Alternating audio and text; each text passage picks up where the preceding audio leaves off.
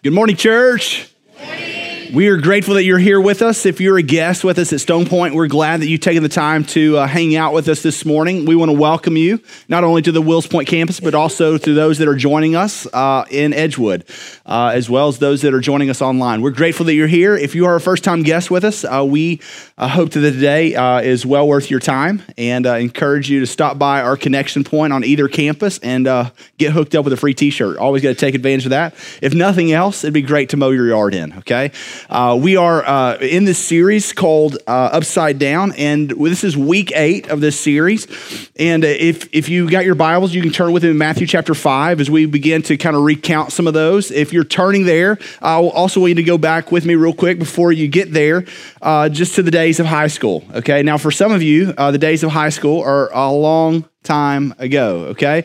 I don't go back too far, and so let's just kind of start like 70s. I mean, 70s, you got all things denim, you got corduroy, y'all remember that back in the 70s? You got bell bottoms, bell tops, anything that could flare out, y'all had that. Disco parties, lots of other things that we won't talk about here, okay? Happened in the 70s. And then the 80s. You remember the 80s? 80s, I mean, you had high top haircuts. You had jams, everything neon back in the day. You remember that? You had tons of stuff kind of going on. You had the 90s. You had flannel, if you remember flannel, everything flannel. You had, Gerbo's, Tommy Hilfiger. Y'all remember all that? Some of y'all, you're like, God. So here's the deal. If you go back to high school and all those days, also I want you to think about some of the things that were important to us back then. I mean, you had things like most beautiful, and you would always award people at the end of the year. You're most beautiful, most handsome, most courteous, most likely to win a lottery ticket and forget that they had the ticket. Y'all remember that guy? Okay, I do. He's sitting in here on the Wills Point campus right now. I'm sure you have one at Edgewood campus. You've got most likely to become president, right? You have most friendly, most likely to succeed, all these different awards. You know, what I was thinking about, though, is you never had an award that was like most pure in heart. You never had most, poor in spirit. You never had the one who was most likely to be the peacemaker. You never had that. It was all these things that, that in a sense brought about some sort of trait in us that we thought was really good. But the challenge is Jesus takes our thinking and he kind of flips it upside down. And he goes, hey, you might have a standard here, but what it would look like if you live for this standard? And so the standards that Jesus were talking about, you would find in Matthew chapter 5 are called the Beatitudes. And he's beginning this sermon called the Sermon on the Mount, most famous sermon he's ever preached. It was 3 chapters long, Matthew chapter 5, 6, and 7. It's the first book of the New Testament. And Jesus is beginning to unpack these things, and he says these different statements. So I just want to read them with you so that we can kind of real quickly remember what he said. In verse 2 of Matthew chapter 5, Jesus talking to his disciples and those who have followed him. I believe it to be a multitude of people. And he says, verse 3, blessed are the poor in spirit, for theirs is the kingdom of heaven. Verse 4, blessed are those who mourn, for they shall be comforted. Blessed are the meek, for they shall inherit the earth. Blessed are those who hunger and thirst for righteousness, for they shall be satisfied. Blessed are the merciful, for they shall receive mercy. Blessed are the pure in heart, for they shall see God. And blessed are the peacemakers, for they shall be called the sons of God. And then in verse 10 it says, and blessed are those who are persecuted for righteousness' sake, for theirs is the kingdom of heaven. And blessed are you when others revile you or persecute you and utter all kinds of evil against you falsely on my account. Rejoice and be glad, for your reward is great in heaven, for so they persecuted the prophets who were before you. And so Jesus is talking to a group of people. Some of them would have been called Jews or Judaizers. They were what you would call zealots. They were zealous for God. They were Hesed, loyal Jews. It means that they loved God and they wanted to keep all the commands. They wanted to do everything they could to be right, and not only in their eyes, but in God's eyes. But Jesus is saying things in the Sermon on the Mount. He goes, hey, you've heard it said, thou shalt not commit adultery. But he goes, if you've ever looked on a woman lustfully, you've committed adultery in your heart. And he takes the standard in which every Jew would have said, hey, this was a good standard. And he, in a sense, maximizes it. He takes it to another level. He flips it upside down on them. And so as Jesus is talking about these Beatitudes, he's basically saying, hey, blessed is the poor in spirit. Hey, blessed is the one who recognizes they're a sinner. Blessed are the one who they realize they have a need for God. They're a beggar. And he says, blessed are the ones who mourn, who are convicted over their sin problem, for they shall begin to inherit the kingdom of God. They can begin to see who God is. And he begins to walk through this list. And the first four all deal with the relationship to God. He said, blessed are the meek, the ones who are willing to be tamed, willing to be controlled, or even bridled is probably the best idea. He goes, for they shall inherit the earth. And he goes, and blessed are those who hunger and thirst after God, for they're going to find satisfaction. And so as he's walking through these, he's talking about the relationship that man would have to God. He goes, hey, if you recognize you're a sinner, you recognize that God can come and he can meet your need, that religion is about working your way to God, but a relationship to Jesus is about him working his way down to us. He goes, now you can begin to hunger and thirst after his righteousness, and you will have satisfaction. Meaning that salvation only comes to those who realize that in their depravity, they need God. Salvation can never find the heart of the person who thinks they have it all together or is, in a sense, trying to be religious in what they do in their life. Religion says, hey, I need to work my way to God. I got to do better. I got to go to church more. I got to give more. And you're always looking at those different things. Whereas a relationship with Jesus says, I know there's nothing more for me to do because Jesus has done it all for me. He's worked his way down to me. It's Romans 5:8, that while we were yet sinners, Christ died for us. That's the idea. And then Jesus says, and after we have Jesus in our life, when we follow God, we hunger and thirst after his righteousness, there's some things that will change in our life. And here's what they are. One of them is that we'll become more merciful, that we will give mercy because we've received mercy. That makes sense, doesn't it? We recognize what God has done for us. He forgave us much, so we should forgive others much. That we should be pure in heart. When's the last time that you got an award for that? Pure in heart. That's a struggle in our culture to be pure in heart. Last week, Cody said we should be peacemakers. And I love what he talked about last week because I think it makes so much sense for us that the peacemaker is the one who makes peace. I mean, we got Thanksgiving coming around. I mean, it's a few days away. There's some of you got in-laws, others got outlaws coming to your house. It's going to be interesting. Some of you have already started talking amongst yourselves how we're just going to survive. Like, how are we going to make peace? And the idea is like, we're not going to bring up the elephant in the room. We're not going to talk. We're not going to have a discussion over the crazy cousin that's in the house that's visiting from Minnesota. We're not going to be talking about any of that. We're just going to make peace. And the goal is surely we can carve up some turkey, eat a little dressing and some cranberry sauce, and surely we can make peace for a couple hours. And that's not the goal of making peace. What he says, making peace is pursuing peacemaker, that Jesus pursued us. He makes peace. He reconciles us to himself, so we should reconcile others to God. The goal is that even in a time when we're thankful, when we're gathered, that we would have hard conversations because they promote unity and peace, even though you may sense division. It's about making people more like Jesus. And so the question is, if you're thinking about holidays coming up this week, how do you make people more like Jesus? How do you have conversations that honor the Lord? How do you set some time aside to say, you know what, we're going to have a few moments where we play a game, we have great fellowship, and we thank God for what he's done. That's the idea. Let's make something of these moments together. And then Jesus, he throws a little bit of curveball. The very last thing, I mean, he didn't say, and now be joyful. And, hey, now go and sing and celebrate. And then he goes, the last one is, blessed are those who are persecuted for righteousness' sake. Hold on, what? I mean, we were on kind of a pretty good path here. I mean, we were like, hey, pure in heart, peacemaker. And then voila, he goes, and blessed are the persecuted. And here's the deal. When he says, blessed are the persecuted, he says, you're persecuted for righteousness' sake. Y'all got that? Underline that in your Bible, or at least make a note of it. For theirs is the kingdom of heaven. Now, I want you to understand something. Before we can go much further in this message, you need to understand why believers are persecuted. So those who would claim to know God, love God, pursue God. The idea of Paul being persecuted, the idea of all the apostles being persecuted. I want to realize persecution is something that happens to you because of righteousness' sake. The idea of righteousness' sake is that you're pursuing God and his righteousness. So it means that it puts you in a place that is countercultural. So the whole series is the idea of upside down. So what we need to know is that that's the purpose of Jesus saying this. He goes, you would be persecuted for righteousness' sake, because people look at you and they perceive something different about you. And he says, those people, theirs is the kingdom of heaven. So think about this. How many times do you think about persecution and you think about chastisement, or you think about somebody, in a sense, doing something to you? Or a lot of times I think we categorize it in two other categories. Instead of chastisement or somebody saying something about us, we oftentimes think persecution comes as a result of foolishness or ignorance. Okay, so let me explain this to you real quick. So there are certain sins in our life that come as a result of what I would call ignorance, okay? Ignorance is when you have the Apostle Paul in Acts chapter 7. We're going to talk about it at the very end of the day for just a really brief moment, but he is there at the stoning of a guy named Stephen.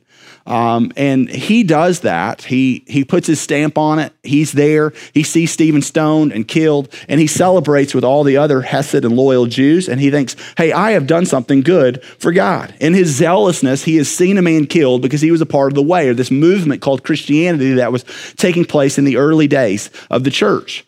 Well, Paul goes, you know what? That's a good thing. I'm proud of that. But later in Acts chapter 9, Paul's going to have an encounter with God on the road to Damascus, and he's going to awaken him to his ignorance. And later Paul would say, he goes, I did things early on that were ignorant. He goes, I did not know better. I thought I was honoring God in my zealousness, but I was killing men that were a part of the way. So he goes, I was killing Christians because I thought that they were some crazy cultural sect, that they were something weird, some fanatics, and that they were talking about these really weird things, and they were doing like things like cannibalism, and I thought that was weird. And so he wanted to get rid of him. And then he has this encounter with Jesus. Jesus awakens him to who he is and to what he's done. He is persecuted. He goes, Saul, Saul, why are you persecuting me? That's what Jesus asked him. He goes, why is it that you're going after people in my name? Don't you know who I am? I'm the Messiah. I'm the one that Abraham and Moses and Isaac all represented. I am the Messiah. And then his eyes are open and he goes, all the things I did were in ignorance. He goes, I didn't know better. Now, most of the things we do are not in ignorance, okay? Most of the things we do are what you call foolishness, okay? Now, what I mean by that is every now and then, okay, you'll hear somebody, or maybe they'll put it on their Facebook page. I don't know. I try not to get on Facebook too much, so I hadn't seen one in a while, but maybe you have. And they'll say something, man, the enemy will not leave me alone. My car ran out of gas today. Hold on real quick. Do what? So the enemy won't leave you alone because you ran out of gas. So let me just give you a real life instance in my life, okay? Kelly and I, we've recently sold our house. We're building another house. It has been a painfully excruciating process, okay? I get some rock delivered yesterday. It's about 20 tons of rock, big old 18-wheeler. Guy calls me. He goes, hey, man, can we get through to your pasture? And I'm like, absolutely, you can get through to my pasture. It's dry enough. He gets about halfway through my pasture, and this thing bogs down. And I'm like, oh, great. So here's a couple options. They're like, okay, you can just dump the whole load in your coastal pasture, or you can call a wrecker. I'm like, well, we're calling a wrecker. Okay, maybe $150, we'll have it out of there. Okay, $375 later, we've got this thing successfully pulled out of a pasture that is all rutted up. And you go, goodness, Lord, why would you do this to me? Now, I did not say that because I know better. But I know that people say that kind of stuff all the time. It's not any different than you buy a campfire and you see a log that's on fire. And you're like, okay, I think I can throw this log back into the fire, and you burn your hand. Now, is that a God problem or is that a foolishness problem? So all the time, I think we look at our lives and we go, God, why are you letting all this happen to me? And here's the deal. Listen, Thanksgiving is around the corner, but some of us need to be reminded. Things happen to us a lot of times in our lives because we are fools. We're fools. And we make foolish decisions. And in our humanity, we think, you know what, this seems like a really good decision. And then 15 minutes later, we're like, oh man, that was a really bonehead move. So I don't know about you, but I've been collecting bonehead moves in the last couple of weeks. It just seems like, I'm like, Lord, I get you own the cattle on 1,000 hills. I mean, why not give me another few $1,000s to blow on stuff like this, right? But you look at it and you go, it's easy in a sense to look and go, you know what, God, why would you let me do this? And it has nothing to do with God. It has to do with my foolishness. And so you've got sins in a sense that are ignorance, like Paul persecuting the church because he didn't know better. He was awoken to it and he goes, I'm not going to do that anymore. Then you've got sins of foolishness, which are just foolish decisions. Sometimes we do it with our words. Sometimes we do it with our deeds, etc. But then you have this idea of persecution. And persecution never comes as a result of your sin, but as a result of your righteousness. And so don't confuse those things. You look and you go, man, the enemy just won't leave me alone. Well, listen, let me explain something to you real quickly. The enemy, that is Satan, Diabolos, the accuser, he is limited. He cannot be at two geographic places at one time. He cannot both accuse you and accuse me at the same time. He's limited. God is not limited. God is all powerful. He's all knowing. He's everywhere. Satan does not have the power of God. Why? Because Satan was created. He was a created being. He is limited in scope and size and sequence. And so what we need to know is this, is that people who follow him can have a large grasp and they can do different things. And so that's both demonic and it's also people that sin. All that to say is this, is do not confuse hardships, suffering, some of the different things that are brought on as a result of ignorance or foolishness as the same thing as persecution, suffering, and the things that James, the half-brother of Jesus, says, consider it pure joy, my friends, when you face trials of many kinds. They're two different things. And so he's talking about persecution. What is persecution? Persecution is when you're insulted for the name of Christ. I think Peter says it in a way that we can all understand. And he does a really good job of distinguishing between what persecution is and what foolish and ignorance is. And so here it is in 1 Peter chapter 4. I'll put it for you up on the screen on both campuses so you can see it. In verse 14 of 1 Peter 4, it says, if you are insulted for the name of Christ, then you are blessed because the Spirit of glory and of God rests upon you. Because if you're insulted because of righteousness, it determines that you're a believer in Christ, that you're a child of God. So you're being insulted because of righteousness' sake and because of Christ.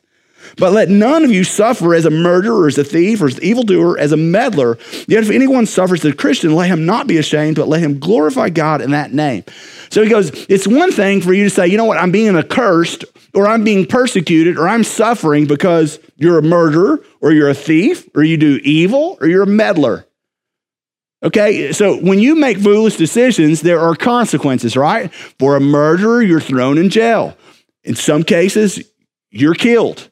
There are lots of different distinguishing marks that happen as a result of our sin. But he goes, when you are a Christ follower, it's persecution.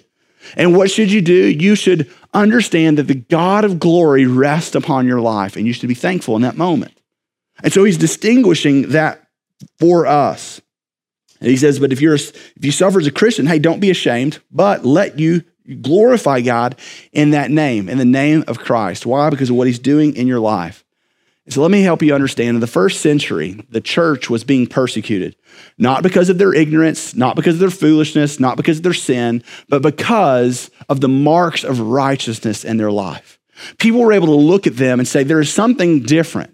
But you remember and you recall the words of Jesus. Jesus says, hey, you want to follow me? He goes, deny yourself, take the cross, and follow him. And he goes, if you're going to have life in the next life, then you got to lose it in this life. And you need to be willing that you would leave family, mother, brother, father, sister, anyone to follow me. So Jesus upping the bar. And he goes, you need to know that it's not about Judaism, it's about Jesus. It's about following me. And so he goes, deny yourself, take the cross. And so as people did that, then I want you to realize people began to persecute the early church. And here's why. Because of the words of Jesus, because of the statements that Jesus called them to. What were they? You remember Jesus saying something. He goes, hey, I want you to do this in remembrance of me. You remember what he talks about? He's reclining at the table and he goes, I want you to take, and I want you to eat this bread. And I want you to remember that it's my broken body and it's the blood of Christ. I want you to take it. I want you to eat like it's my flesh. And he says, hey, and here's the blood of Christ. And here it is, his representation that my blood is poured out. I want you to take it. I want you to drink of it, all of you. And so the early church is doing these things Acts chapter 2. They're gathering together. They're praying together. They're reading the word together. They have become a family of believers together. And then you've got people on the outside looking in, and they're going, listen, you guys are a bunch of cannibals. I mean, you're talking about eating the flesh of your leader, drinking his blood. Are you serious? That's disgusting. You can't do that. That's morbid. And they begin, in a sense, to hurl persecution at them because of them remembering the broken body and the blood of Christ. We would do that. And we would even, a lot of us would say, no, that's one of the most important things about the church, what we call the Lord's Supper. They would begin to persecute them because they would say harsh things about them because they left their families, many of them, their mothers, their brothers, their fathers, their sisters, all to be together in this family. They were fanatics. They were, in a sense, over the top. People thought they were weird. They were strange. They're not worthy of our culture. And so they began to literally chase them out of town. They would say they're immoral because they would have these things that were called love feast, agape feast. What an agape feast was is Acts chapter 2. It was them gathering together. We have these two. They're called journey groups. And so what it is you get together and you love one another. You practice the one another scriptures. You love one another. You serve one another. You bear each other's burdens, Galatians 6. You begin to care for each other as you have need. And so as outsiders begin to look in that, they say, oh, I get it. You have these love feasts. Oh, a love feast. I get it. What do y'all do at these love feasts? Oh, you read the Bible together. Oh, okay, yeah. It's interesting. None of y'all can read. There's not really even a Bible. I bet y'all are doing other things. And they begin to charge them about having orgies and factions and dissensions and different things at these studies as they got together. They'd say, you're weird, you're strange, you're cannibals who've left everything to become these fanatics. Not only are you weird, but now you have love feasts together. Oh, I bet those are exciting. Can I come and be a part of a love feast? And the culture is beginning to really implode and really force the church. There was charges of treason and all these different things. Things because they were pursuing righteousness, and the world couldn't understand it. You might ask yourself, well, why could the world not understand it? And here's what I want to realize. The world doesn't understand anything when it comes to what God wants. I'm not sure we do. Well, let me give you a little grasp of it. In the very beginning, God created the heavens and the earth. Shortly thereafter, he created mankind. Mankind, you and I, meaning to be the vice regent of God. You had God over all things. He was supreme. He's the creator, the recreator. He's the establishment of all that we see and know, even the things that we don't see and know. He's made. We are made in his image, for his glory, for his good. We're the vice regent of God. Then he says, and I want you to multiply. I want you to fill the earth. I want you to subdue it. Everything belongs under you. And so you have God, you have man, and then you have birds of the air, fish of the sea. You've got living creatures that move along the ground, and man is over it all. He's the authority of it all. We recognize God and his supremacy. We can come and go in his presence. We enjoy all that he has made, all we have seen. We realize that all creation points back to God, and we roll over it all. And then one day we said, you know what? I bet he's trying to keep us from something. I bet this good God is trying to keep a man down. And we rejected it. We rejected God and the notion of supremacy of God in our lives, and we flipped everything upside down. Matter of fact, it used to be God and man and all created things, but now it's not just creation of created things, but those are the top. It's created things, Romans 1 at the top. It's man's ideas. It's reptiles. It's birds of the air, fish of the sea, all those at the top. Then there's man, and then somewhere down at the bottom, there's God. Do you see how it's flipped? And Jesus goes, listen, when we can get everything back in the right order, where you recognize who God is, where mankind is, that all creation comes under them, he goes, people are going to think you're weird. People are going to think you're strange. Why? Because you're not chasing after the same things that the world is. You're not chasing after images or created things, but you're chasing after God who created all of those things. And so these people are persecuted for righteousness' sake. In Matthew chapter 5, verse 11, it says, here's what it means. Blessed are those who are persecuted for righteousness' sake. You got it? The question is, well, what do you mean by persecuted? And I want you to realize there's different levels of persecution. So here it is. I think most of us in this room have probably faced one, maybe two levels of persecution. Verse 11 says, blessed are you when others revile you. Then it says, and then persecute you, and then utter all kinds of evil against you and falsely on my account. Now, when you read that, at first you're like, okay, I get it. I'm persecuted all the time. My coworkers all the time persecuting me. They're always calling me a holy roller and a Bible thumper, and all they're asking, I even got family. My mom, all she asks me all the time, when are you going to quit going to that church all the time? It seems like you're there every single night. Is that all you do is live for the church? Blah, blah, blah. You think, man, they're persecuting me. Now, let me give you persecution. Here's what it means. Revile. The word in the Greek, revile, literally means to insult or to make harsh remarks about or to take cheap shots. I think we've experienced this one in our culture. I think that happens on a regular basis. And so here's what it means, a cheap shot. It's when somebody calls you something. For instance, I've heard it just in the last 2 weeks. Man, you shouldn't go to Stone Point. All they are is a bunch of watered down people. They're not telling you the whole gospel. All they do is they tickle ears so that you'll come. And I'm like, surely they hadn't been in person, right? But that's just a cheap shot. Now, here's the deal. I try hard to not take cheap shots. And the reason why is because at the end of the day, if you're taking a cheap shot at someone else, you're not revealing righteousness, are you? I mean, at the end of the day, isn't the goal for us to be peacemakers? At the end of the day, for us to be people who exemplify the character of God. Listen, we don't do ourselves any favors when we take cheap shots at other people. And you're not taking cheap shots at other people just because of church. You do it because of your job. You do it because of your children. You do it because of your coaches. You do it all these different things. We can always take a cheap shot. And here's why. When you take a cheap shot and somehow, some way, it elevates you in your mind and it makes you a little bit better than someone else. And here's the deal. We are classic cheap shotters. Cheap shotters. We love to take cheap shots. We hate it when people do it to us. And it happens all the time. We do it in lots of different ways. We'll do it with our words. We'll do it with our deeds. We'll do it on Facebook. We'll do little one-liners. And we cheap shot all the time. But here's the bottom line is anytime that we take a cheap shot because of somebody's righteousness or their pursuit of their fanatical nature of following Jesus, he goes, you are in line with those who persecute. And so people are persecuted because of Jesus for righteousness' sake all the time. And it could be the little thing that rolls off your back. Hey, you're too committed to your church. Hey, you're a holy roller. Hey, you're a Bible thumper. Oh, you really want your kids to be raised that way? Oh, is that all you're, whatever. Then it goes to another level. And they persecute you. So there's a difference between reviling you or taking a cheap shot at you and persecuting you. The idea of persecuting is the Greek word that says, hey, they're going to run you out of town. The idea is it moves from a little cheap shot to now it's time for you to go. Do you understand? So there's cheap shots happening all the time. We're used to that, people reviling us. But the next one, the next level is when you would chase someone out of their town for righteousness' sake. Now listen, the best example I can give you is not a good one, but I'll give you one, okay? My dad was a football coach. We were run out of town once and almost run out of town a second time, but he chose to stay, okay? But the bottom line is this. Here's how it starts. Coach, get a better offense. Coach, your defense is terrible. Coach, you should have punted the ball. And you got all these coaches, right? And it's just insult, insult, insult, insult, right? Cheap shot, cheap shot, cheap shot, okay? And you go, I never do that. Yeah, you do. You do it about Jason Garrett all the time right now, okay? So bottom line, that's how it starts.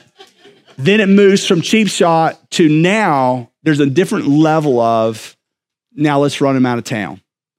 Let's get them out of here. We want somebody new. Now, listen, we're talking about coaching, et cetera, okay? The bottom line is at the end of the day, we're not talking about coaching here. Jesus is talking about the crown of glory. He's saying, listen, there are going to be people that persecute you. They're going to take cheap shots at you because of your faithfulness, because of your fanaticism to the kingdom. And he goes, and there's going to be a point where they're going to want to run you out of town. That's persecution. They're going to chase you. They're going to stone you. They're going to try to kill you. They'll tar and feather you. They'll put you in a boiling pot, a cauldron of oil. They'll do whatever they can to charge you with incredible crimes that you didn't commit. They'll say falsities about you. They'll lie about you. They'll deceive you. They'll not just revile you. They'll persecute you. And then they'll utter all forms of evil against you. And the idea of that is they'll do it falsely on an account. The idea is that they'll charge you with a crime that they have no proof of being able to convict you for.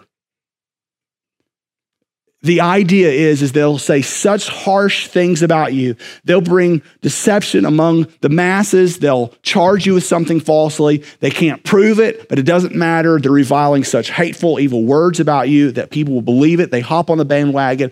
It goes to insulting, cheap shots, and then they want to run you out of town. Listen, here's the alarming thing is that it's happening now in our culture. This isn't a thing of the past. This isn't a thing of the future. It's happening now. It's happening in such ways that we can't even see it because of party lines. The one unique thing about our culture and about our society is that someone is innocent until proven guilty, that you don't get to say falsities, revile them, lie about them, chase them out of town, merely on what you think could have happened because someone else said it. There's got to be proof. There's got to be tangible evidence, right? That's the idea. Jesus is going, there's going to be a day where there's no tangible evidence and people are going to say falsities about you. They're not going to recognize anything and they're going to do it on account of me. That's what he's talking about. You go, well, yeah, I know it used to happen. Yeah, it used to happen. There was a guy named Nero. He was the emperor of Rome when it burned in around 70 AD. He blamed the burning in his out-of-mind state on Christians. He had them persecuted, destroyed, fed some of them lines, had others burned at stake, even in his own backyard. He lit them on fire simply so it would illuminate throughout the city and they could see them. You had other guys. The next 9 emperors that would follow him would all persecute Christians. The one who followed him right after was the guy who put John in a pot of oil, and he tried to burn him to death. He escaped and ultimately was exiled to the island of Patmos. The 10th emperor, a guy named Diocletian, he was the 10th emperor in that line of following Nero in about early 300s, is the one who destroyed churches, burned all Bibles that he could get his hands on, and tried to destroy the church at whole. This persecution was not new to the early church, but you thought, okay, well, at some point, maybe they could escape it. Well, listen, you never escaped it because the bottom line, Jesus goes, listen, people are going to hate you because they hated me. In the 1500s, there was a queen who she followed her dad was Henry VIII. Her name was Mary I, Queen of England. Became known as the title of Bloody Mary. The reason she was called Bloody Mary was not because she made a really good drink, okay? She was called a Bloody Mary because in her time, she killed well over 300 people, 284 of them, though, she burned at stake alive.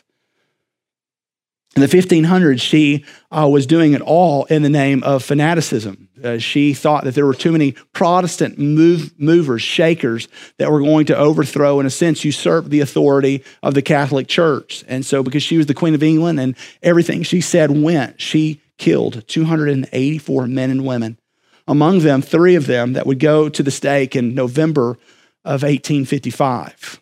A guy named John Webb, George Roper, and Gregory Park. And Fox's Book of Martyrs, you can read all of these different accounts, hundreds and hundreds and hundreds of them.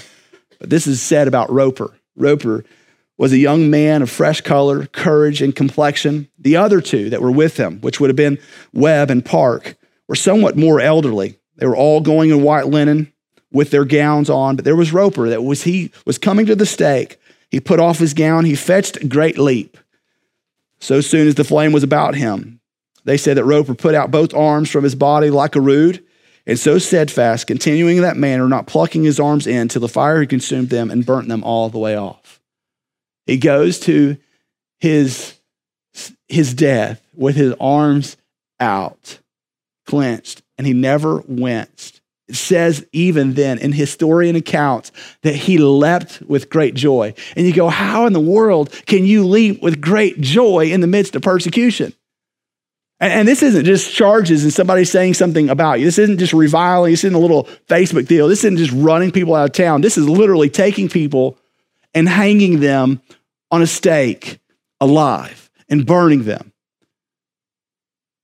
And you go, how in the world could he leap with joy? And here's how. Look at it. In verse 12, Jesus says, I want you to rejoice and be glad. Do what? Rejoice and be glad. Listen, my day was almost ruined over an 18-wheeler stuck in my pasture and $375. And you and I, you think about it, how would you go to the stake like a George Roper? Are you going with a whimper, with a wince? Are you going with your head downtrodden? Are you going in fear? Are you going wondering why? God, are you doing such a thing? I mean, even the words of Jesus in the Garden of Gethsemane, God, could there be any other way that this cup could pass from me? But not my will, but thy will be done. Even just hanging on the cross, Father, why have you persecuted me? We cry about foolish things, about ignorant things, about a few insults. And Jesus going, no, listen, when you're insulted, when you're reviled, when people utter harsh things about you, when they persecute, when they run you out of town for my sake, great is your reward. So hey, take heart, take joy, rejoice and be glad. Why? Because the latter part of verse 12, for your reward is great in heaven. Listen, you can only get through persecution if you know there's something expecting in the future. You only get through stuff if you know that you are going to receive your reward. It's like a day laborer in the Greek. It's a day laborer. You know that you work, you're going to get paid. That if you do what you said, that they're going to pay you. And he says, so they persecuted the prophets who were before you. You're in good company. Jesus goes, listen, blessed are those who are persecuted for my sake. Why? Because you're going to get the crown of life. There's a reward. Just keep your eyes fixed on the author and perfecter of my faith, of your faith, the Lord Jesus. And you might ask yourself, well, okay, that sounds really easy for you to say. Like, okay, if you want me to handle it in persecution. Well, here's the deal. Why? Because in Acts chapter 7, Stephen, though he was being stoned, he understood and he handled it. Matter of fact, I want you to show you just a couple of verses. It says, now when they heard these things, they were enraged. This is Acts chapter 7, verse 54. And they ground their teeth at him. So Stephen was preaching a sermon to them. He told them about all the things they didn't do and why they missed it and how they should have paid attention to Jesus and all this. They get mad. They grind their teeth at him. But being full of the Holy Spirit, he gazed into heaven. He saw the glory of God and Jesus standing at the right hand of God. And he said, behold, I see the heavens open and the Son of Man standing at the right hand of God. But they cried aloud with a voice and they stopped their ears and they rushed together at him. Then they cast him out of the city. You catch that? They cast him out of the city. They chased him in persecution and they stoned him. And the witnesses laid down their garments at the feet of a young man named Saul. And they were stoning Stephen, and he called out, Lord Jesus, receive my spirit. And falling to his knees, he cried out with a loud voice, Lord, do not hold this against them. And when he said this, he fell asleep. That's persecution. And they run him out of the city. They stone him. They strip him. They jeer. They make fun at him.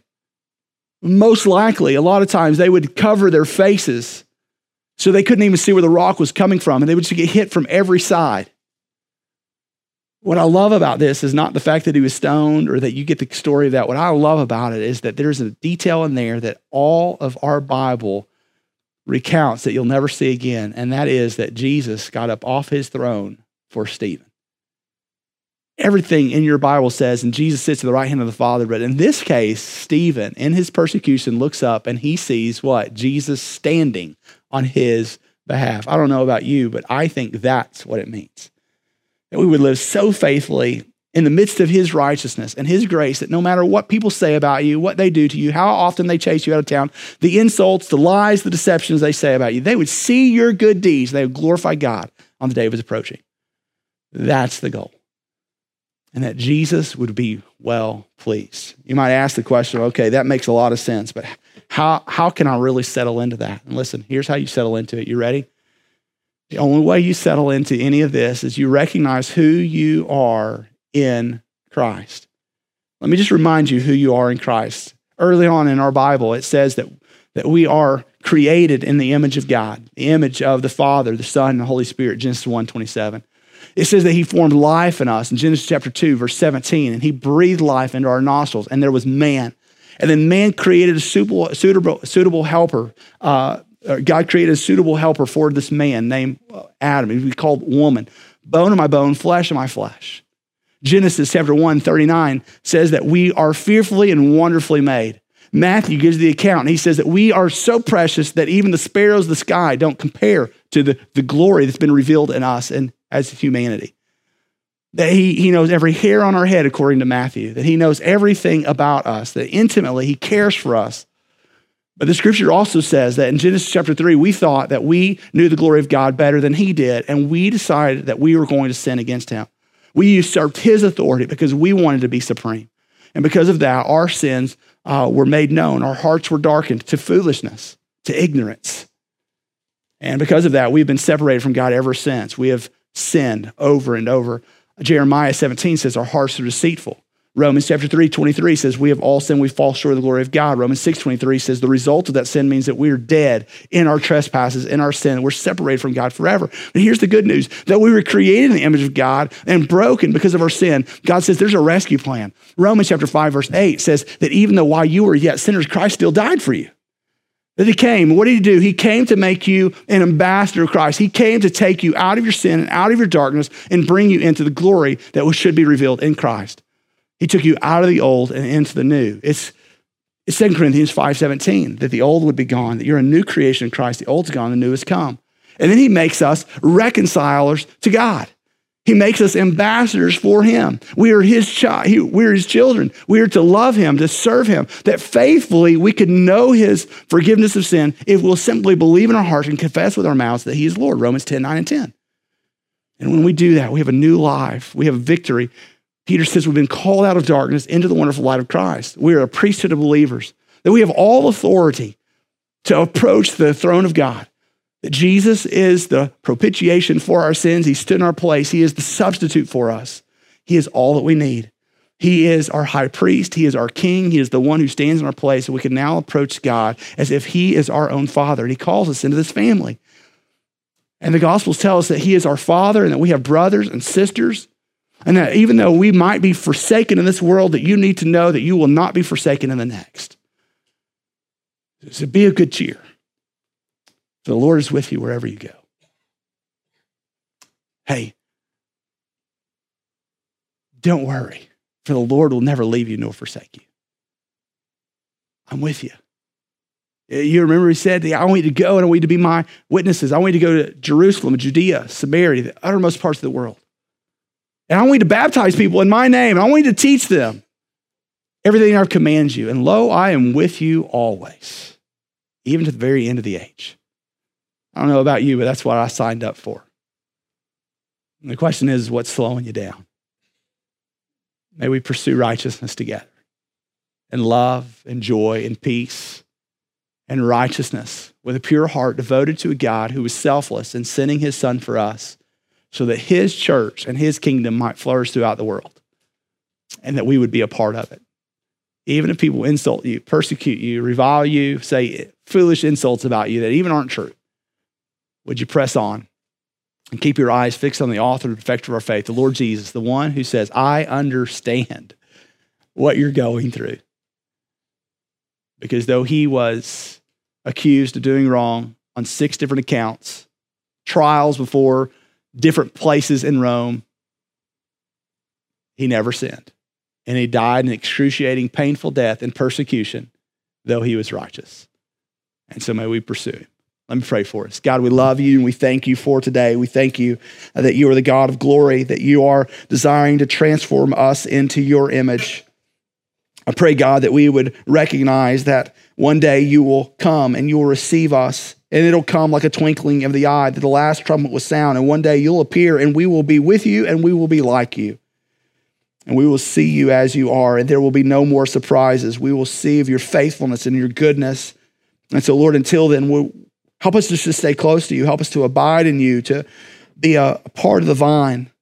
May we live in Christ, because we know that to die for you is gain, as Paul said.